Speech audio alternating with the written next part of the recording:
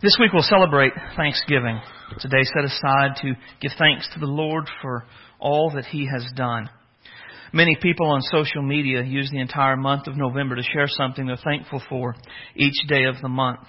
While I've never actually done this, I do believe it's a great idea. It is good for us to focus on the things that we're thankful for rather than all the things that hack us off. Another reason I think this is a great idea is that Thanksgiving should turn our hearts toward God. Thanksgiving should always ultimately be directed to God for what He has done in us and through us and for us. James chapter 1 tells us that every good and perfect thing in our lives is a gift from God. Anytime we are giving thanks, we should be careful to remember to thank God from whom all blessings flow. To that end, I want to use the remaining 2 Sundays in November to remind us of reasons we can and should be thankful to God for, regardless of the circumstances we find in our lives. We're starting this by looking at reasons to be thankful for the church. I think this is really important because we live in a day where so many people question why the church is needed. It's not uncommon for people to say that they have their own personal relationship with God, therefore they really don't need the church. We also live in a day where many people are critical of the church. The church today is blamed for everything from poverty to global warming. Very often the idea in these sorts of comments is that the church is a hindrance. At best, it is a nuisance or just an overall drain on our lives and on society at large. And this is certainly not the way Jesus intends anyone, particularly those who have devoted their lives to Him, to see the church. The church is one of Jesus' good gifts to us, and it should be a reason that we are thankful. We're going to look at why that is today. Open your Bibles to Hebrews chapter 10, and verse 23 is where we're going to start. That is page 926 if you have a pew Bible. And when you find that, I'm going to ask you to stand and honor the reading of God's Word.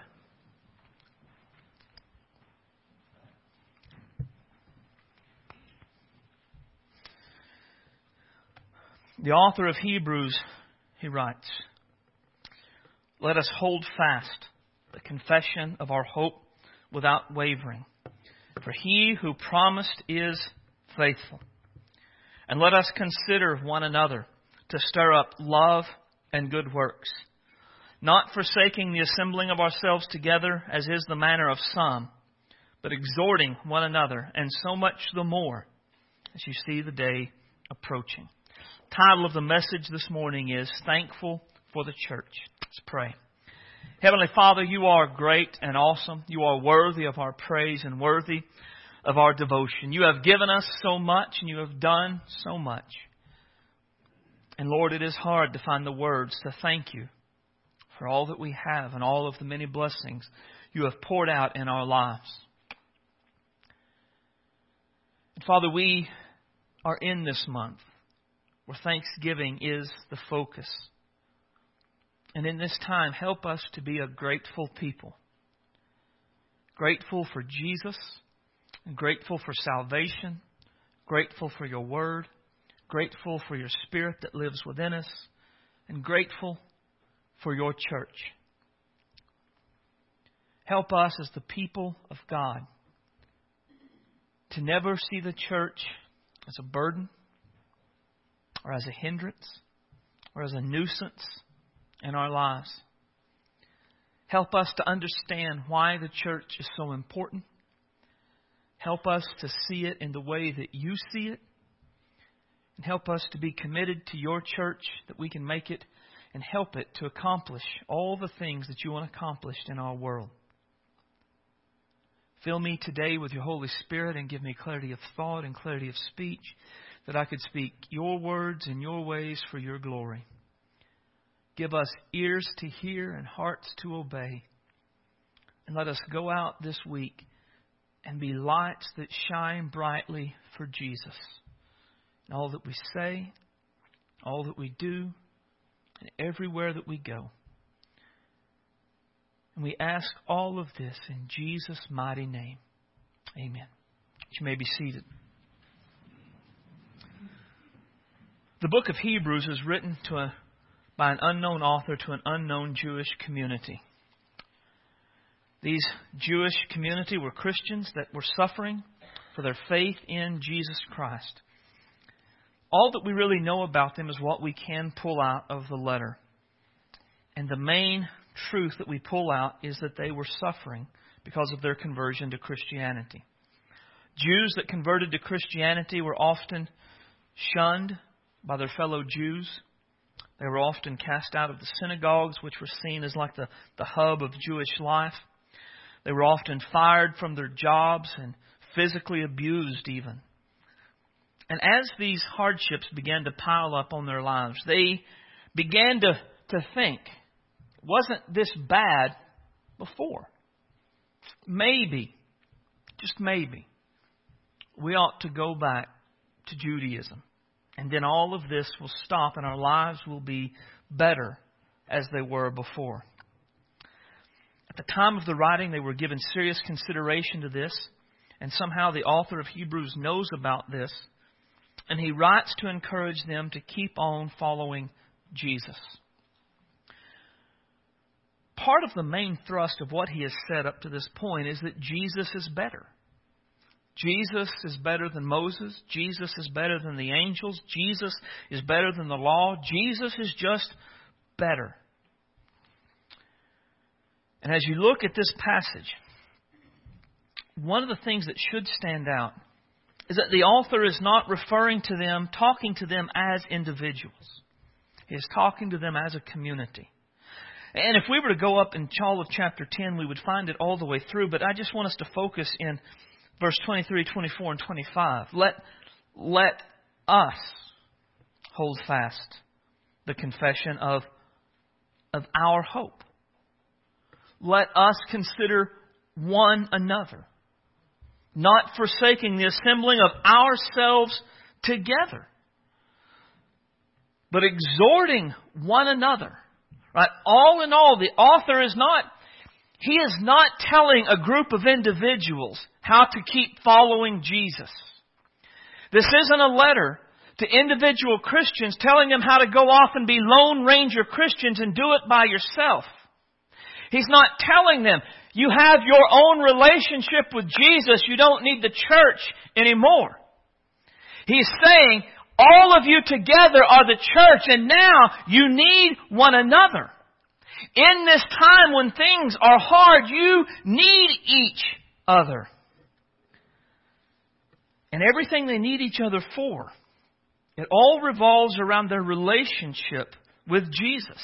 But if we were to look up at verse 22, let us draw near.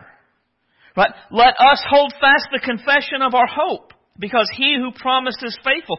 Let us consider one another to stir up love and good works. All of this is about let us help each other stay faithful to Jesus.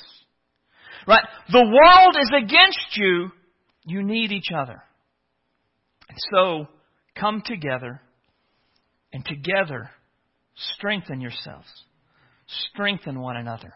Encourage one another. Help one another.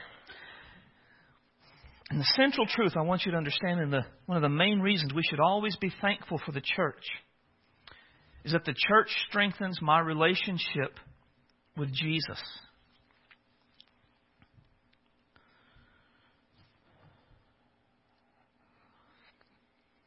The church strengthens my relationship with Jesus. In this passage, it gives us 3 ways the church will strengthen our relationship with Jesus. First is that the church strengthens my faith in Jesus. Verse 23, the author says, let us hold fast. Now the phrase hold fast is significant considering the opposition that they are facing. They are to hold fast the confession of their hope without wavering. The confession of their hope is all about Jesus. They have confessed that Jesus was the Son of the living God. They have confessed that Jesus died on the cross for their sins. They have confessed that Jesus rose again from the dead. They have confessed that Jesus alone makes them acceptable to God, and Jesus alone forgives their sins. Their return to Judaism would have meant an abandonment of this hope. The author is encouraging them not to do that, but to hold fast to the confession that they are hoping in. To hold fast, it means to keep trusting Jesus, even though things were hard. It means to not give up and not to go back. It means that even if the opposition doesn't let up, you keep moving forward. Even if the opposition intensifies, you keep trusting Jesus. Even as you get discouraged, even as you feel overwhelmed, even as you suffer because of Jesus, stay with Jesus. Trust Him no matter what. Why could they do this? Because He who promised is faithful. He's encouraging them to keep trusting the promises that Jesus has given them. He wants them to remember that even though the world opposes them, God has promised very many good things for them. And the God who gave those promises is faithful. He will always do what He said He would do. The faithfulness of God is one of the great attributes of God. God is 100% faithful 100% of the time. Listen, we don't know anyone else like that. We know people who may be mostly faithful, but we don't know anybody who's always faithful. But even if I were to tell you, my dad always taught us to keep our word even if it hurts. So if I tell you I'm going to do something, I'm going to try my very best to do it. But no matter how much I want to and how much I intend to, there are situations that can come up that would keep me from keeping my word. There are things that can happen in my life that would prevent me from doing what I said I was going to do. Right? That never happens with God. There are never circumstances that are beyond His control. He's never overwhelmed with issues that come into life. Things are never outside of His power. If God has said it, God will do it. And so the author says, continue to trust Jesus, because He is faithful and He will do what He has said He would do. Their salvation was secure. It would be worth it all. They just needed to keep on keeping on.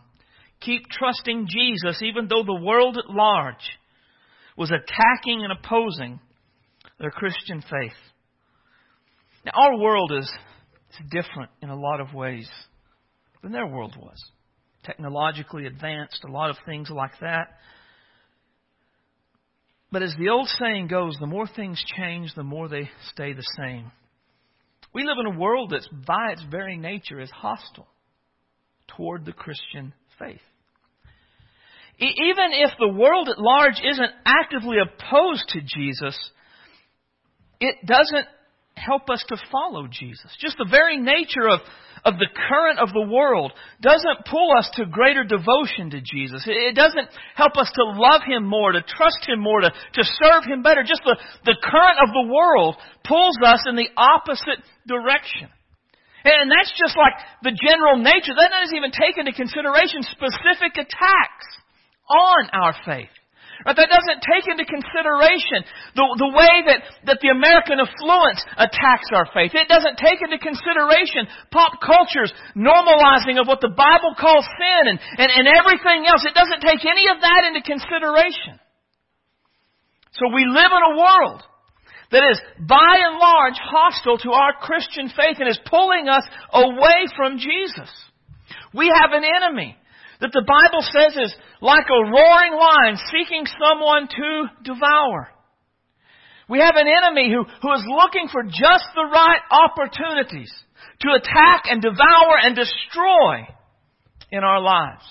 So while we may not face the same physical attacks that they did, there are attacks on our faith nonetheless. And these attacks, they can damage our faith in Jesus. But here's the good news. Jesus isn't in heaven wringing His hands over the attacks that we see on our faith today.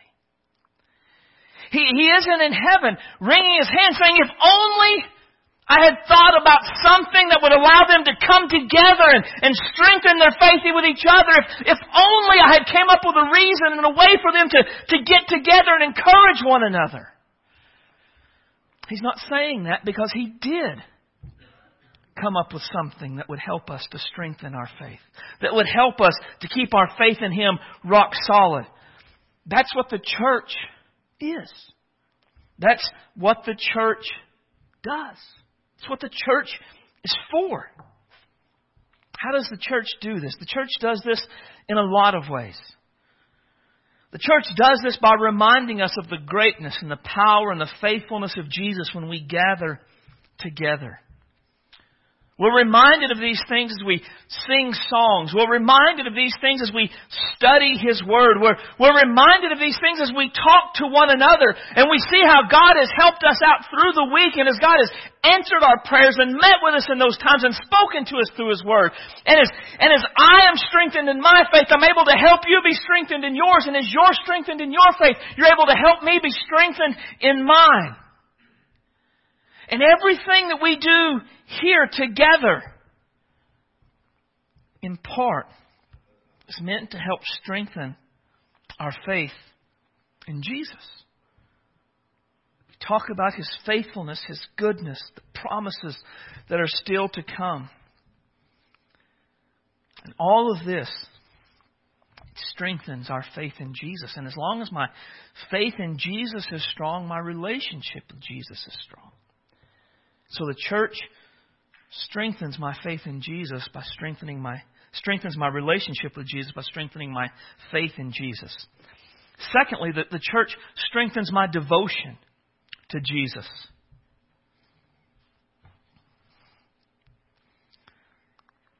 I love verse 24, that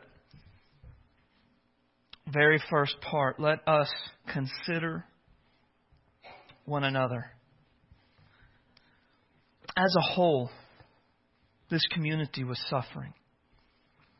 And they are likely suffering in all kinds of ways.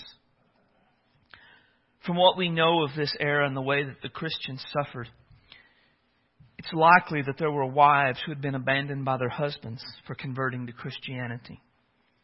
It's likely there were husbands who had been abandoned by their wives because they converted to Christianity. They may well have been dealing with just regular problems, the death of a loved one, the loss of a job, stress over all that was going on. I mean, just think of all the ways that people can suffer in the world in general. And these people were probably dealing with that on top of the suffering that came to them from those who were oppressing them. And yet in the midst of all of their suffering, the author of Hebrews encourages them not to focus inward, but to consider one another. One of the easiest things in the world for us to do during the hard times is to turn inward. To only think about ourselves and our problems. I mean, let's be honest. Most of us are naturally selfish and self-centered anyway. Let a problem come into our lives and we take that to a whole nother level. And yet here we're told not to do that. Don't be self-centered, but be others-centered. Consider one another. And I love why we're to consider one another. We're not to consider one another to judge one another. We're not to consider one another to gossip about one another. We aren't to consider one another so that we can look down on one another. We are to consider one another to bring out the best in one another. To stir up one another to love and good works. The idea of consider, it means to give attention to give continuous care, or to watch over. This is how we're meant to be as a people of God.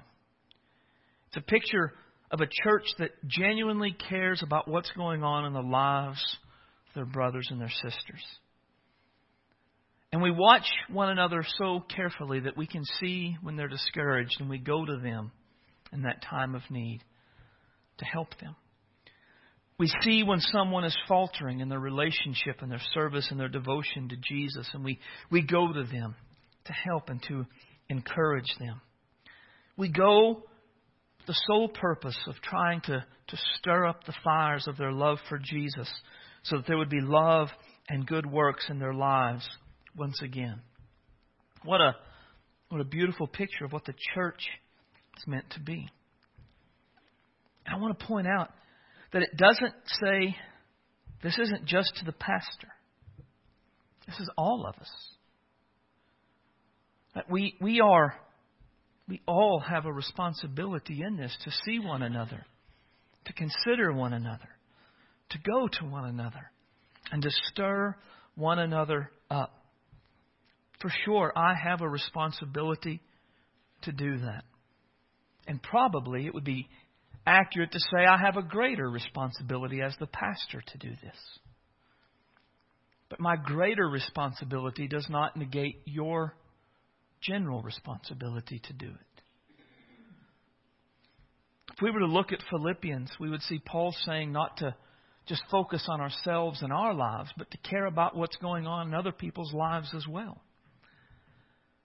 See, as we gather here, we aren't just a group of individuals who meet and then sing some songs together and listen to a sermon together, and then we go off and we're not a part of each other's life anymore.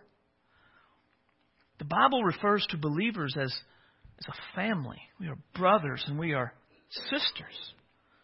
We are meant to be actively involved in one another's lives. We are meant to genuinely care for each other.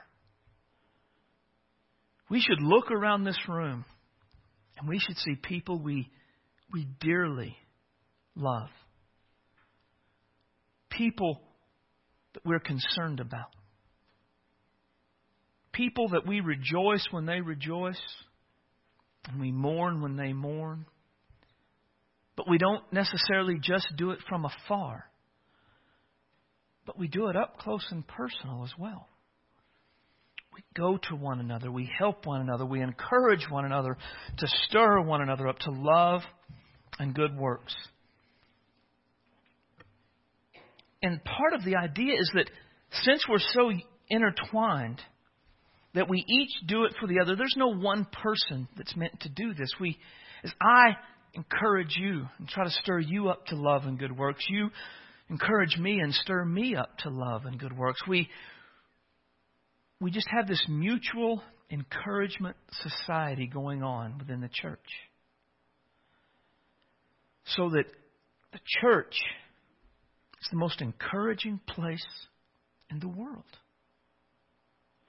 So that when we're down, we know that when we come here, we will find people who love us. People who will care about us. People will try to help us and build us up and not kick us when we're down. People that we can share our struggles with and know that they're not going to go out in the community and tell other people about it. They're not going to vague book about us. They're not going to gossip about us. They're going to pray for us. They're going to be there for us. We can call on them, and we know that they're there, and we know that they care. But even beyond calling upon them, we're to be the kind of people that just do what we can, even when we see it. We see somebody struggling, and we just go to them without being invited because we care enough to do that. And we do this with the purpose of stirring up love and good works. We do this to stir up love, service, and devotion to Jesus because we know that Jesus is the most important person there is. And so we always want people to stay close to Him. We get when they're down and we get when they're suffering, but Jesus is still central. Jesus is still above all. He's still greater than. And we want them to stay close to Him in their relationship, in their faith, and in their service. We do that individually, but we do it when we gather together as well. We sing songs that talk about our need to go and to serve Jesus. Because sometimes our lack of service isn't so much because we're down and discouraged. Sometimes we just get lax. We can get lukewarm. That's the pull of the world. And we sing songs about the need to be faithful to Jesus. And it's easy to focus just on ourselves. And so we study the Word and we see things like this that tell us not to just consider ourselves, but to consider one another. And we're reminded we're all a part of this. We need each other. Sometimes we'll study about the need to help the poor, and it'll open our eyes to people in our community that we can go out and do things. That we talk about ways to be light and salt in our community so that we can help others. We talk about the need to visit the sick and the shut-in so that they'll know that their church cares about them. All of these things are things that we do as a church, that we do individually to strengthen our devotion to Jesus. If our relationship with Jesus is to be as it should, our devotion to Jesus needs to be as it should. So the church works to do that. And then finally, the church strengthens my resolve for Jesus.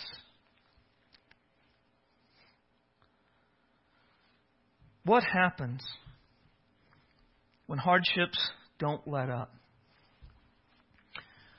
What happens when the difficulties just get more difficult? What happens when the answer to our prayers is no? I'm not going to fix it right now. What do we do?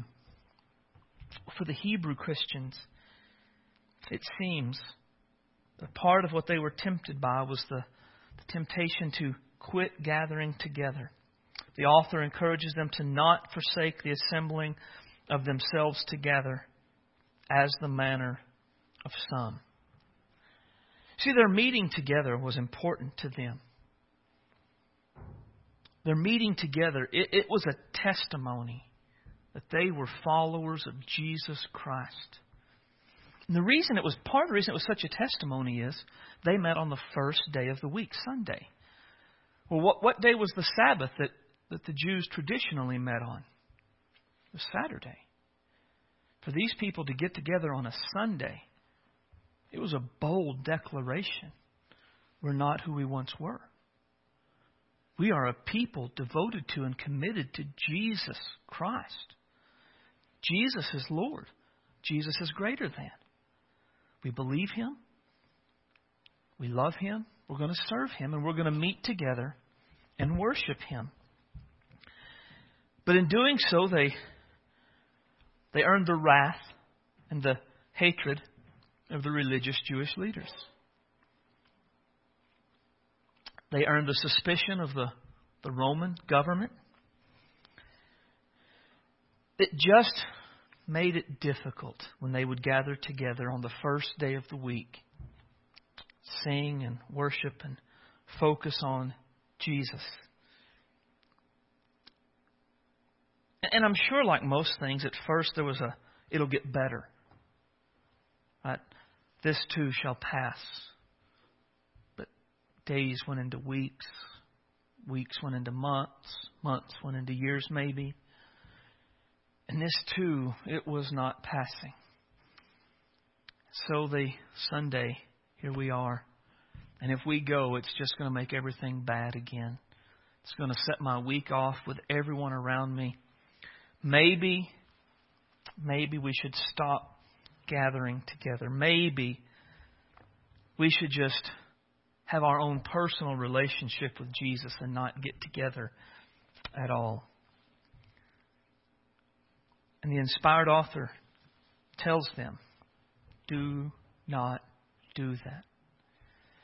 Instead of forsaking the assembling of yourselves together, exhort one another. Gather together and exhort one another. The exhort is to basically, again, to stir up to love and to good works. Don't give up. Don't stop meeting. But keep meeting. And when you meet, encourage each other to keep meeting some more. And the last of verse 25 is an interesting thing. And so much the more as you see the day approaching. What is the day that was approaching? Well, it almost certainly refers to Jesus' return. One of the great promises of the New Testament is that Christ is coming back. And it seems as though early Christians, they lived with a sense of anticipation. They lived as though Jesus could come back at any time. And because Jesus could come back at any time, it just changed how they lived and who they were and the things that they did. And what the author says is, you know we're getting closer to that time. You know we're moving towards the day of His return. So gather together all the more as it gets closer to that day. So they needed each other more toward the end of time than they did in this time. Now, if the end of time is a definite point, there is a time in which God will bring history to a close and bring all of Revelation to pass, then we are pushing toward it. And we are closer on that day than they were. So we need each other all the more as we see that day approaching. But the question is, why? Why do we need each other more when we see the day approaching? I want to show you this. Turn with me to 2 Timothy chapter 3.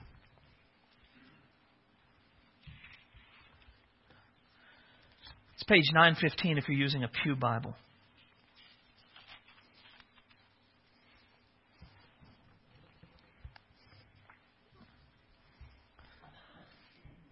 In verse 1, the Apostle Paul writes, "But know this, in the last days, perilous times will come."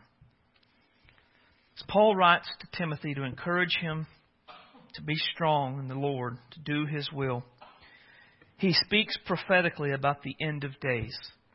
And he warns them that these days will be dangerous times. And we know, as we're going to look at these things have been true of pretty much every generation in one way or another, I think, that has ever lived. The indication I get from this passage is that all of this is going to increase in greater and greater intensity until the day that Jesus comes back. And the basic idea of verses 2 through 4 is that the last days will be godless days. They will be days in which society at large could care less about God. God is not in their thoughts. God is not a part of the reason they make the decisions that they make. God is not important. In these last days, they will be godless because people will have replaced God with other things. For instance, in verse 2, it will be godless because people will be lovers of themselves. They will replace a love for God with a love for self. A desire, my will and my want is the most important thing. It'll be godless because people will have replaced a love for God with a love for money. Possessions and stuff. That will be the most important. That will be the driving force of this day. People in this day will be godless because they'll be boasters. And the idea of a boaster is that they are all puffed up and just talking about how great and how wonderful they are. Proud, it carries with it the same idea. It'll be a godless day because people will be blasphemers. The idea of blasphemers seems to be that people will go. It'll be a time in which people go out of their way to blaspheme God.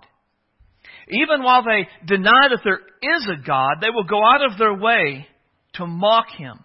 They'll go out of their way to blaspheme His name and His Son and all that He has done in the world. Now, this next one is interesting.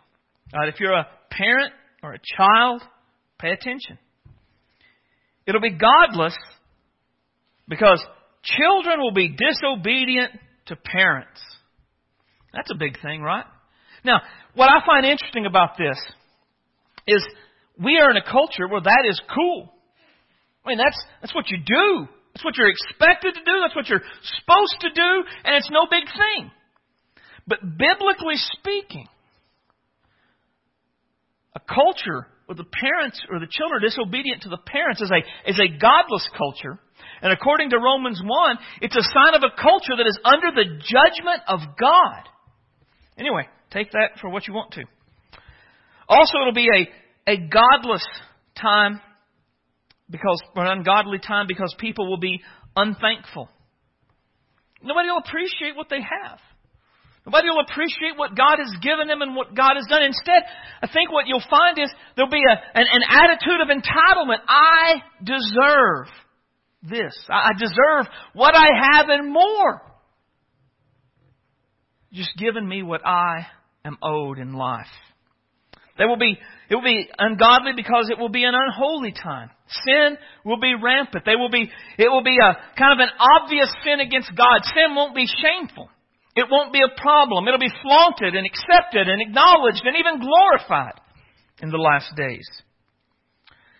It'll be godless and ungodly because the people are unloving.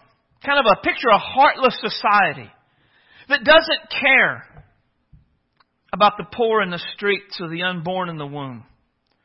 Picture a society that doesn't care about anyone but themselves.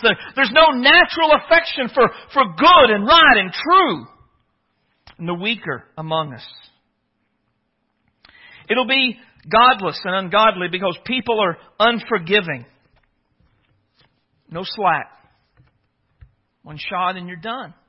I'll not forgive you. I'll not give you another chance. One shot. It'll be ungodly because people will be slanderers. Slanderers, basically liars, but liars about people. In the last days, it'll be acceptable to say whatever you want about other people without any sort of justification. It doesn't have to be true. It just has to be a good story. It doesn't have to be true. It only has to fit your ideology. It only has to further your agenda. And if it furthers your agenda and if it fits your ideology, truth doesn't matter. Share away. It'll be ungodly because people will be without self-control. They'll just do whatever they want to do no matter what. No regard for consequences, how it affects other people's lives or even their own lives. Just whatever they want to do. Brutal. The word brutal is really interesting. In that it refers to a savage beast in the wild that cannot restrain its fierceness. One of my commentaries said, it's a word that should refer to a wild jackal, but never a human. And yet in the last day it will be an ungodly time because people will be brutal. And the brutality, I believe, will be seen not just in murder and in the way murder is committed, but also by people who find pleasure and enjoyment in the brutality. It will be ungodly because people will be despisers of good.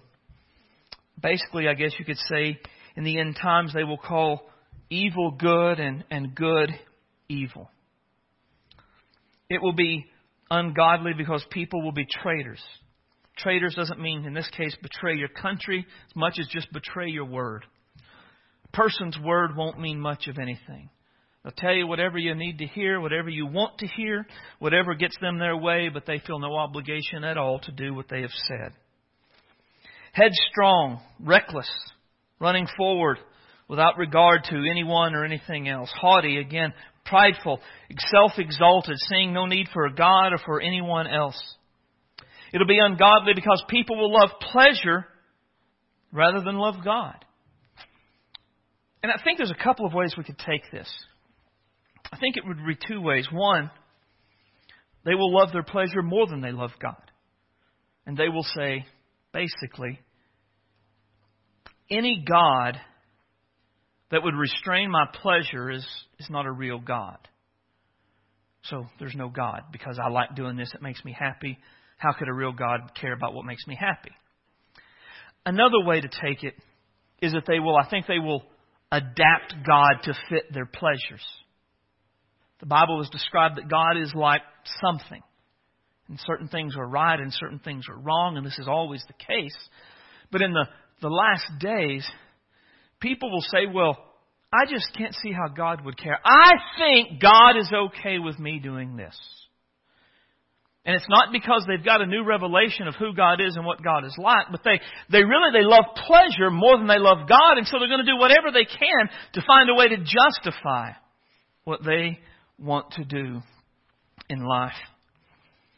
In verse 5, it says that it's a form of godliness, but denying its power. So in the last days, there will still be religion. There will still be churches. But a lot of the churches and a lot of the religion, it will deny the power of God necessary or available to deliver people. Right? So the church of the last days, a lot of what you'll see in the time of the last days is the church today says, or the church of the Bible says, Jesus saves and He can deliver you from sin and you're dead to sin and you can overcome it and you have no obligation to do what your sinful nature desires. But the church in the last day will say, it's okay. No, you don't need to be delivered, brother. You're fine the way you are. We've prayed about it. We've thought about it. Now you're just okay. And it's a God that, it's a cult, it's a religion that professes Jesus but never possesses Jesus. It has a form of godliness, and then it'll say you do this and you do that and you care for them and you do this, but it'll deny the power of God to truly change and save a life. That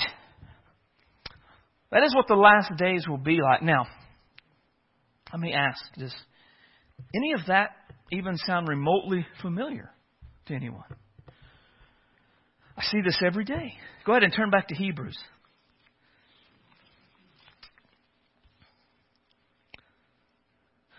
The closer it gets to the time of Jesus' return, the more this stuff will increase, the more this stuff will be normative and acceptable and the way it's supposed to be.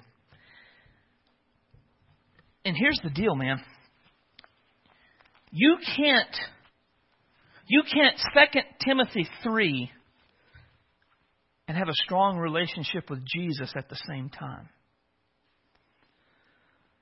You can't 2 Timothy 3 and be a fully devoted follower of Christ. You can't have a form of godliness but deny the power and yet be a true born-again believer in Jesus Christ. You're one or the other. So what happens is, as this stuff begins to spread, one of two things will happen. People who claim to be believers will push back against it and say, not me. Or they'll embrace it and they'll wander from the truth.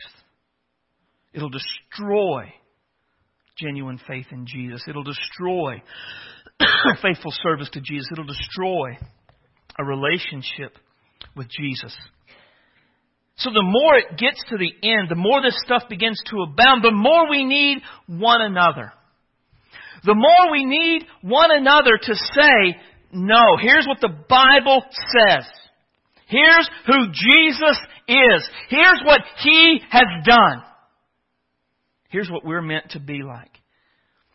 And the reason we have to do this all the more, look at verse 36 of Hebrews 10. For you have need of endurance, that after you have done the will of God, you may receive the promise. For yet a little while, He who is coming will come and will not tarry. Now the just shall live by faith. But what's this last part? But if anyone draws back, my soul shall have no pleasure in them. What does it mean to draw back? In the context of what we're talking about today, it means to 1 Timothy 3. It means to embrace that mindset and go off in that direction. Remember what Jesus said about he who endures to the end? What happens to those who endure to the end? They'll be saved. What happens to those who don't endure to the end? Very clearly, the implication is they will not be saved. See, we need each other so that we can stay faithful to Jesus and to the end. We need each other to strengthen our resolve to serve Jesus no matter what's going on. What the problems and the trials of life, no matter what the culture is like. We need each other for these things. So that's what the church does. The church strengthens our resolve for Jesus by singing songs about His greatness and His power and our duties to Him, by studying the Word that reminds us of the great promises, the reward that will be ours if we stay through to the end, by caring for each other, by exhorting one another. The church, it strengthens our relationship for Jesus.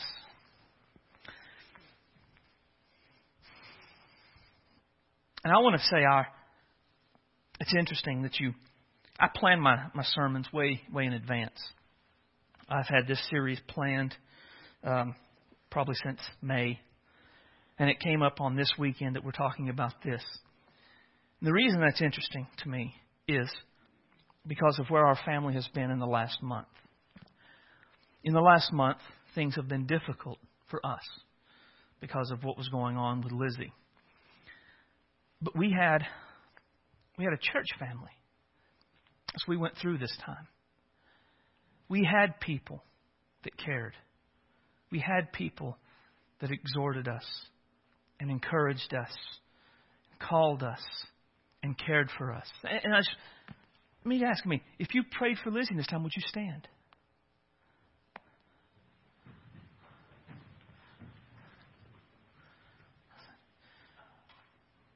If you don't think something like this strengthens your faith in Jesus,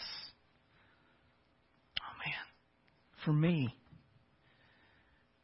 it was hard. There were doubts. There was anger. There was confusion. But what kept me from going off the rails in a lot of ways was your prayers, your concern. You being the church, caring for, not because I was your pastor, but because I was your brother in Christ, because Kelly is your sister, because Lizzie is a part of our church. This is what a church does. This is how the church strengthens our faith in Jesus, encourages us to stay our resolve for Jesus, keeps us in our devotion to Jesus, and keeps our faith in Jesus. This is why you need the church. I'm going to ask our musicians to come forward this time.